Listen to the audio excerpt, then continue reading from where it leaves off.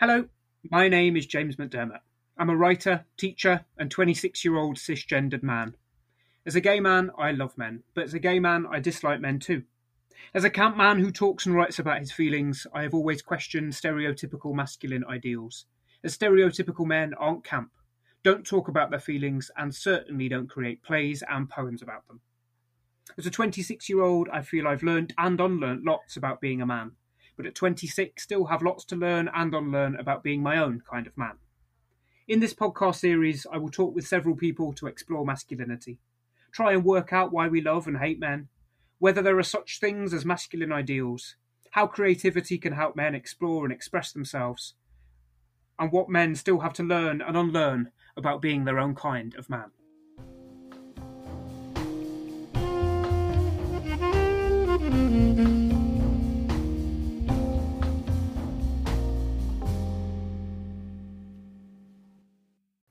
In this episode, I'm joined by Andy Wood. Hello, Andy. Hello, James. Thank you for being here. So, can we start by asking you to say a little bit about yourself, where you work, and why you wanted to come onto the podcast today? So, I am one of the founder members of a Norfolk based organisation called Menscraft. Our aim is to support the well-being and development of men and boys, and we do that through a variety of projects. And we talk about the idea of positive masculinity as something that we wish to promote through that work. Fab, thank you very much. Can I ask you to say a little bit about what made you want to found Menscraft? What was the ethos behind the project? Well, that goes back a while. I've been involved in men's work, shall we say? I think through the 90s and ever since then, mostly through attending different types of men's groups and men's gatherings. Um, Around the late 90s, I did some retraining because I felt that I wanted to work with men. I felt that there were, uh, you know, I think it's an interesting and challenging time for men, and I wanted to be involved in the process of helping men meet that challenge in positive ways. I did some drama therapy training, so I've got an interest in using theatre and things like that as a means for that. Um, and so when I finished that training, a job came up in Norwich working with young fathers at MAP, which is a young people's project in Norwich. And so I moved here in 2003 to fulfill that job. Started to get involved with other men who are working with men and other men interested in men's issues. And we started to run groups here and things. And we felt because there was no organization dedicated to that kind of thing, there's not that many around the country. So a few of us got together and formed Menscraft. And we did that in 2006. Going back to the start of that work in the 90s and that training with the drama therapy, what is it that drew you to working with men in the first place? Mm. I became a father around the age of 28, um, and very that was in 1985, and my daughter was carried in her mother's womb at Greenham Common on several occasions. If and I was quite inspired. I went to hear various women speak about that campaign and things. Was inspired by what women could do, where I felt that really men weren't as effective, certainly not at the peace camps anyway. So with that, and when my daughter was born, my partner and I decided to split the childcare completely 50-50. So we literally changed over who was in charge of her at midday every day, even though for the first year that required me to keep her in close proximity to her mum while she was being breastfed. But so I think, fatherhood and what was going on, with the peace camps at that time were the inspiration for me just to start thinking, I think, for the first time about the issues for me personally and for the world about being a man. So yeah, I take it back to that particular point. Yeah. Thank you so much. That's such an interesting answer in that sense. I'm really moved by that notion that you were galvanized by what was happening at Greenham Common to reflect on masculinity, and that was influenced by feminist thinking. I think that's recurred a lot in these podcasts. Lots of people thinking that feminist movement has encouraged them to really reflect on the nature of masculinity and the often ruinous effects that it can have on other people. So let's go back then to uh, your earliest relationships with masculinity, let's say around the age of 6. Uh, what were your understandings of masculinity when you were a young boy?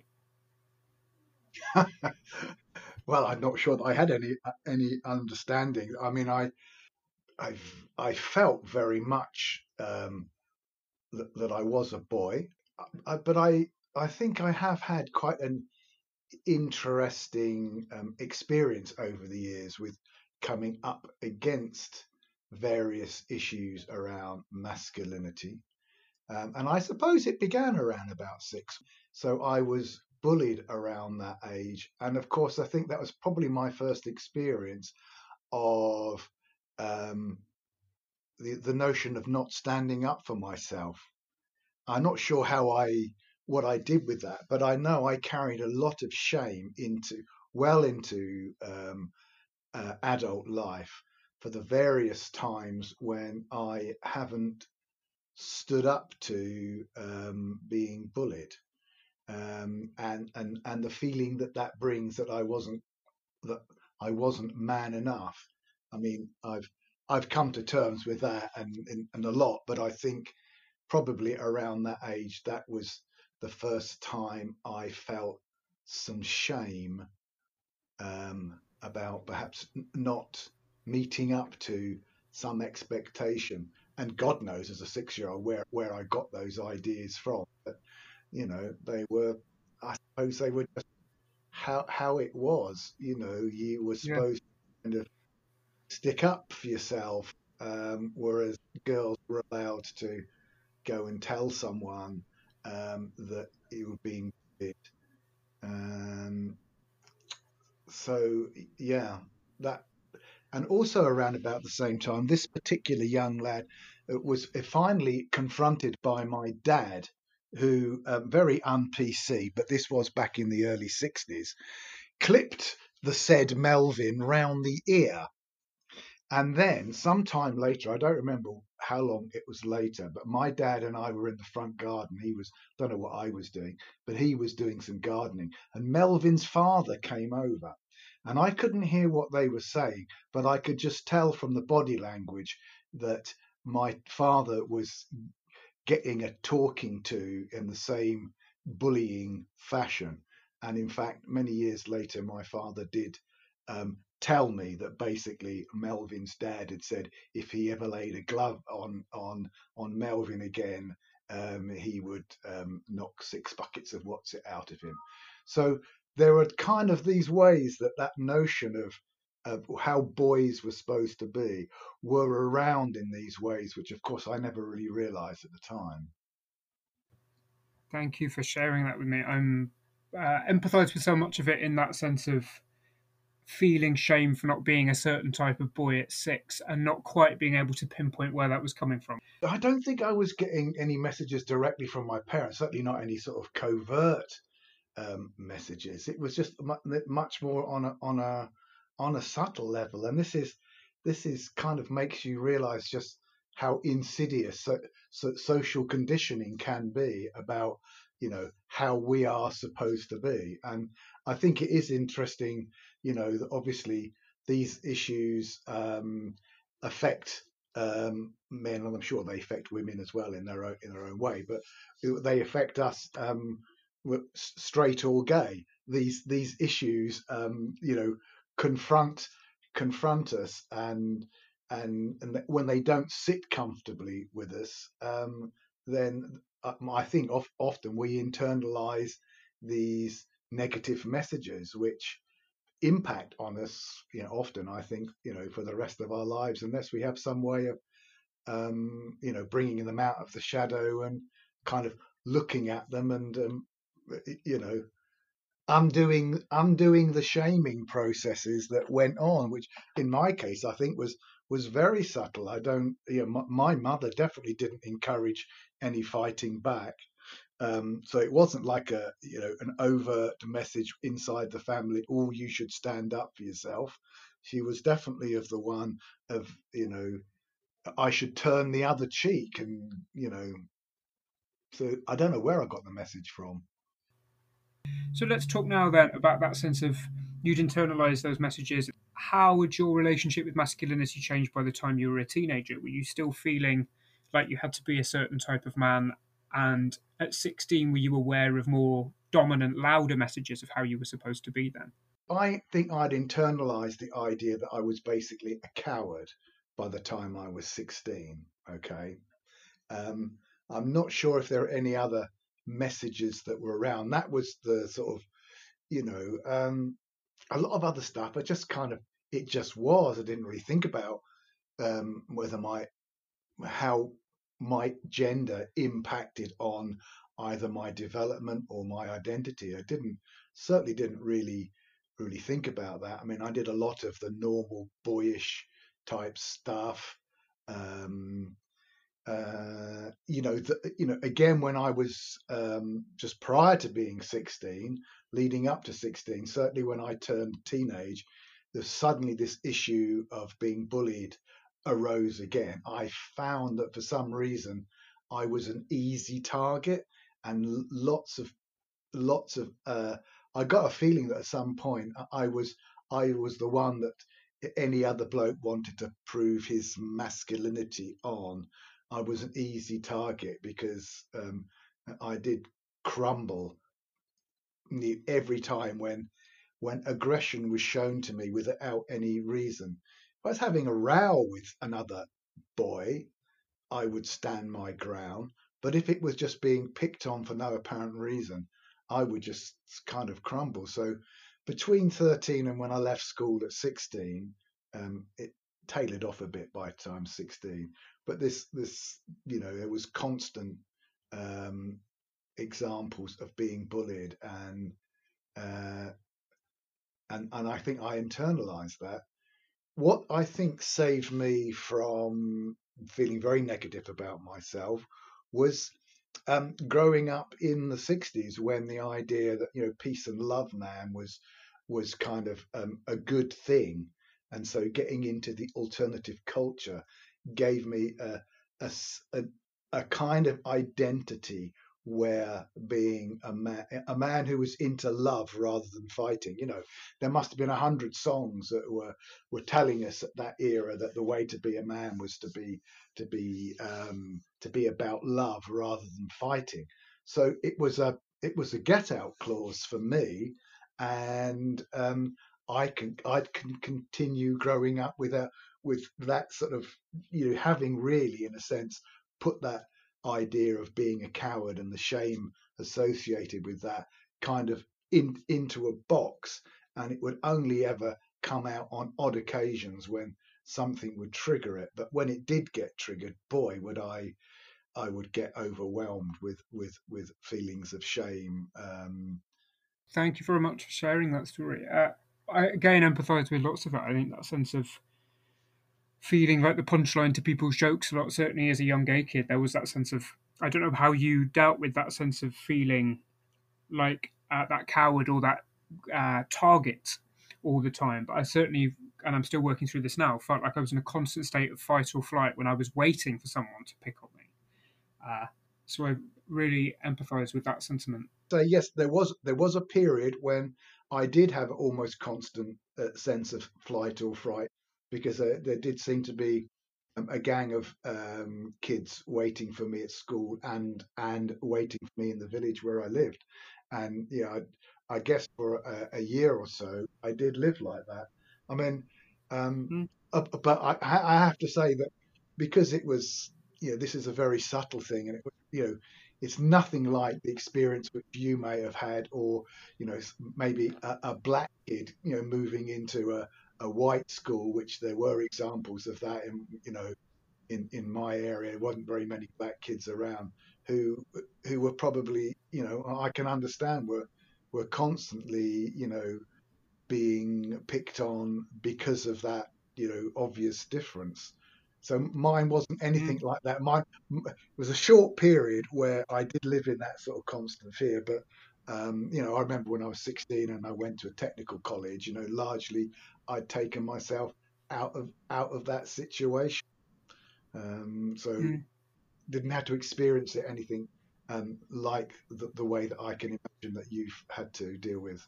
Well, I think saying that we will never know in that sense of because we can only experience our own experiences, they could have equally have been, uh, they're equally as distressing. I think if you feel like the target of it. But I was also struck by that sense of, regardless of whether the experiences were similar, that sense of we dealt with it in a similar way. I think just as you found that counterculture that advocated love as opposed to fighting, I certainly found camp culture around at a similar time, which advocated a certain type of masculinity and kind of taught me comebacks that I could use against people who were being difficult and Yeah, introduced me to camp, which I could kind of wear as armor. And also, yeah, just finding the music of the Smiths and Morrissey when I was a teenager, who advocated a different type of masculinity and almost deified weakness and saying, or stereotypical weakness. You can mm, be weak and effeminate in that stereotypical way, but it's actually incredibly heroic because here's a pop star who embodies it.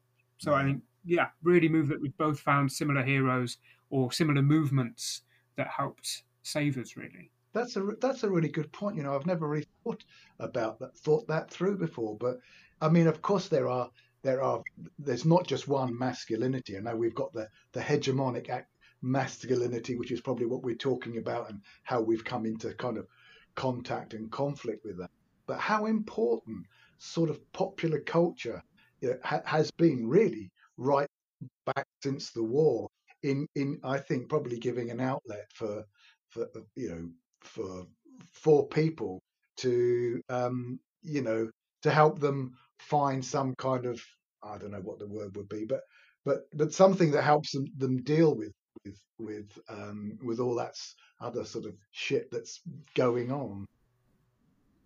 Yeah, absolutely. I think that's beautifully expressed. And hearing you say that as well, I haven't thought this before, but that sense of until that boom of popular culture, maybe your male role models are either a parent, they were God, or they were historical figures who everyone studied at school. And then when popular culture gave us this plethora of different men and women to idolize and learn from, suddenly that Yeah, palette of who we could be really opened up. absolutely. I mean, of course, there were a lot of sort of pop idols around in my a masculinity that was quite feminine, but it coming over as very masculine. I think in some ways, I'm talking about people like David Bowie and Mick Jagger, and Mark Bolan and guys like that I was listening to when I was growing up. But I think interestingly enough, of course, they was. I think if you were to look at gender politics, between things between men and women, I think a lot of feminists would say that clouded the issue quite a lot, because of course a lot of those, it didn't necessarily mean that those men were being, less, misogynistic, or whatever, Mm. in the way that they were responding and treating women. But I guess that's a different issue. No, absolutely. I think it's really similar to the arguments that lots of feminists have around drag and that sense of uh, men are performing a certain type of stereotypical femininity that's uh, kind of classified as very beautiful and governed by dress and makeup, and that can seem really anti-progressive as well. So I think it's just it feels like it's an echo of that older argument from the Hmm. 80s in response to David Bowie and Mark Bolan. Yeah. So, in terms of going forward, then you said that's how you were feeling at 16. You had that feeling that you were easy prey, and that sense of you'd internalized uh, bullying that led you to feel often that you were classified as that coward. Moving forward into your 20s, was that feeling still there? And if not, how were you responding to ideas of masculinity and gender in your 20s? Well, it's interesting because I think I didn't like any situations of aggression and stuff like that. So, but it was interesting. I think that's why, in some ways, the peace movement around that time was a really interesting period for me to get into, because I guess the the classic hegemonic idea of masculinity was that men put themselves on the line. If you think about all those historic movements, it was the men that put themselves forward to be beaten by the white police, you know, and the women sort of, mopped up the broken skulls. And here, suddenly, it was women saying, "No, we're going to put ourselves on the front line," and it almost felt like saying, you know, there was some kind of relief from this, but thinking, if I wanted to make some kind of social difference, if I wanted to protest, I didn't have to be the one that sort of literally put my head on the line to be beaten. I know this sounds a bit weird, but it felt quite it felt quite liberating to go, no, it's okay to be a man, and not be on the front line. And in fact, the role that I adopted was to be very supportive of my partner, who was going to the demonstrations and was getting arrested. And in that era, in I don't know, so hang on, just thinking, 85. I was about 27. So in that sort of mid 80s period, was very active in a non-violent direct action group, but I always took on the support roles. I never put myself into a situation where I was going to get arrested. I didn't mean to say I didn't actually have to confront some situations where I received a lot of aggressive response. There was one occasion when I was support person in the safe house for the Greenham Common camp, which was the Quaker house in Newbury. And so I was in the house at the end of the telephone um, overnight, in case anybody from our group, including my partner who was pregnant with my daughter, should call because something had happened. And in the night, I got these abusive phone calls from American soldiers at the base. And I have to admit, sort of sitting there feeling terrified that they actually were going to come and, drag me out of this house in the middle of the night and beat me up, but actually still having to kind of sit at the end of the phone because knew I couldn't abandon my post. So I actually, in that period, learnt that being brave could happen in other ways, and that was okay. It didn't. So at that time, I was beginning to unpick this subconscious idea that I was a coward. I, I'm, like a lot of people, we don't necessarily want to put our heads on the line, um, you know, to get ourselves beaten. But maybe that is. I think, or maybe I've come to terms that I would still find that very difficult to, deliberately put myself into those situations. But I felt that I had um, was learning to respect myself as a person, as a man, um, and not being so self-deprecating as I would have been when anything like that would have been triggered previously. I would have gone into a big spiral of beating myself up. So at that time, I was learning to accept my own limitations, seeing that cowardice and bravery were things that could be measured in different ways, and it wasn't affecting my self-esteem, to not measure up to these hegemonic ideas of how a man should be. Thank you so much. I think that's fascinating. I love that idea that in your 20s, you kind of resaw that feeling of cowardice for what it was, which is just being brave in an alternative way to the one you were told boys and men were supposed to be brave like. I think that's just such a lovely thing to hear, having heard you talk about feeling like that coward. Uh, so, you said at the top of the podcast that what happened at Greenham Con, what happened with your relationship with your partner at that time, and what feminism taught you about masculinity galvanized you to go and work in men's organisations and men's charities. From the position you're in your life now, working for those charities, having encountered lots of different men and boys, uh, what advice would you give to your younger self, to that 26-year-old self or 16-year-old self? Is there something you'd like to go back and say that might make things a little easier as they developed? Hmm. Now that is interesting. I think if I could go back, I would like to have engaged my 16-year-old and my 6-year-old with ways of standing up to bullies in a non-violent way. My parents did not give me the resources or did not encourage the resource within myself to find ways to stand up for myself. And I would like to go back. Just before lockdown, I went on a men's retreat, and there was a martial arts person was one of the person there, and he was just showing us lots of ways that just that knowing how to respond to threats of violence and not in any way engaging with it. And I just thought, I'd wish I'd had those skills back then. So that's what I would have liked to have been resourced to still be myself, but to not have completely capitulated when kind of being attacked or whatever. Yeah.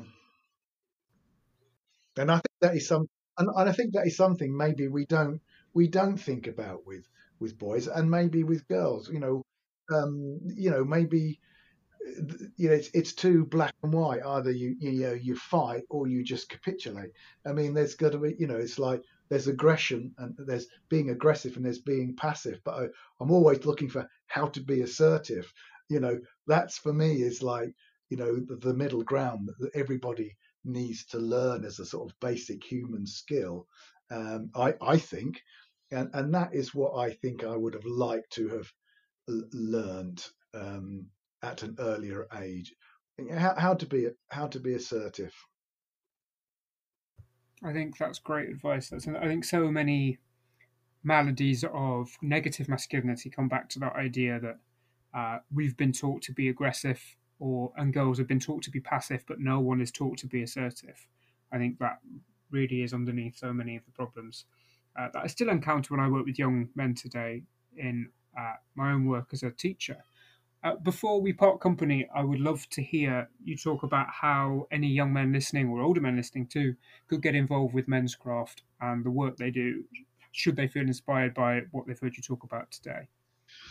Well, yes, you can get involved by looking us up on. We've obviously got the normal website. It's www.menscraft.org.uk. But what I would say is we have done when resources have allowed. We've done mentoring programs and rites of passage programs for young men. I mean, I think that is a big thing that is missing for men per se in our society.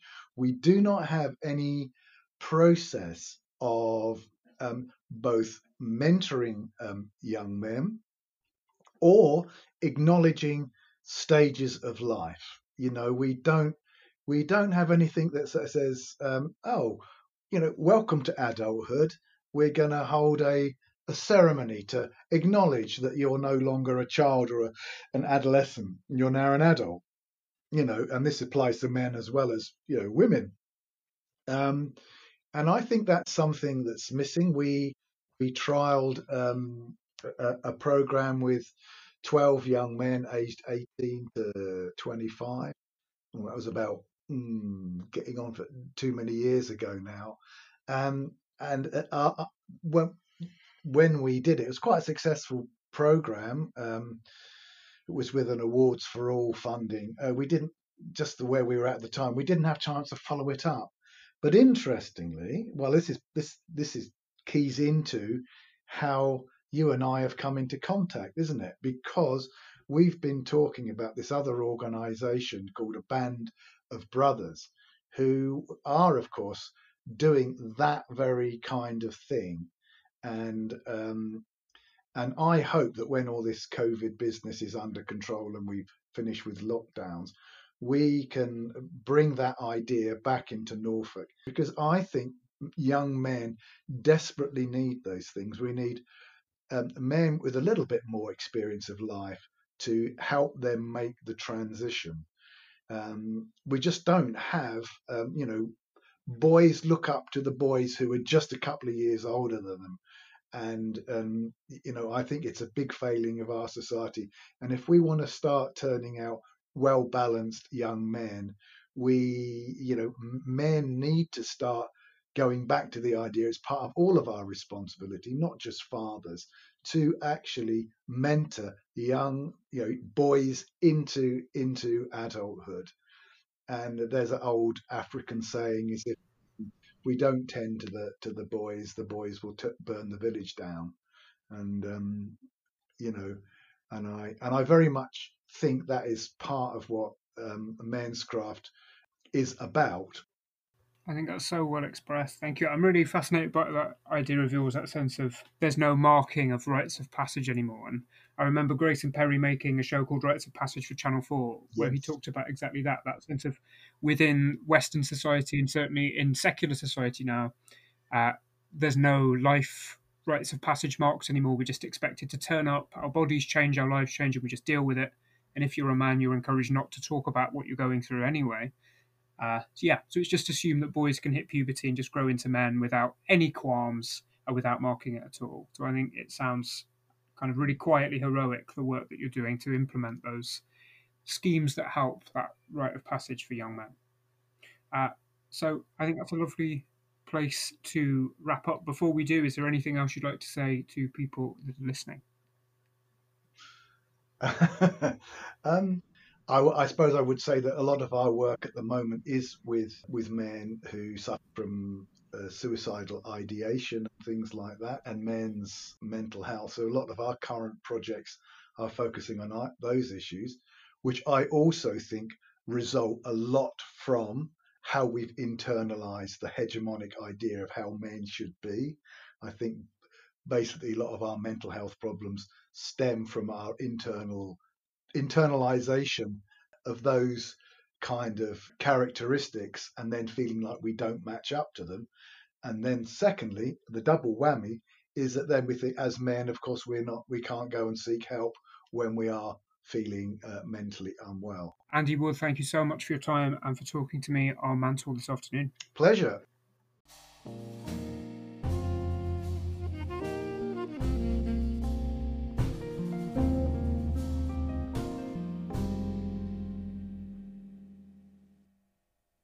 Thank you for listening. This has been Mantle, the Masculinity Conversations, brought to you by me, James McDermott, and Story Machine Productions, with music by Jordan Mallory Skinner and produced by Sam Ruddock. We're keen to talk to anyone who wants to share their experience of masculinity. If you would like to be featured in a forthcoming episode, drop us a line at storymachineproductions@gmail.com.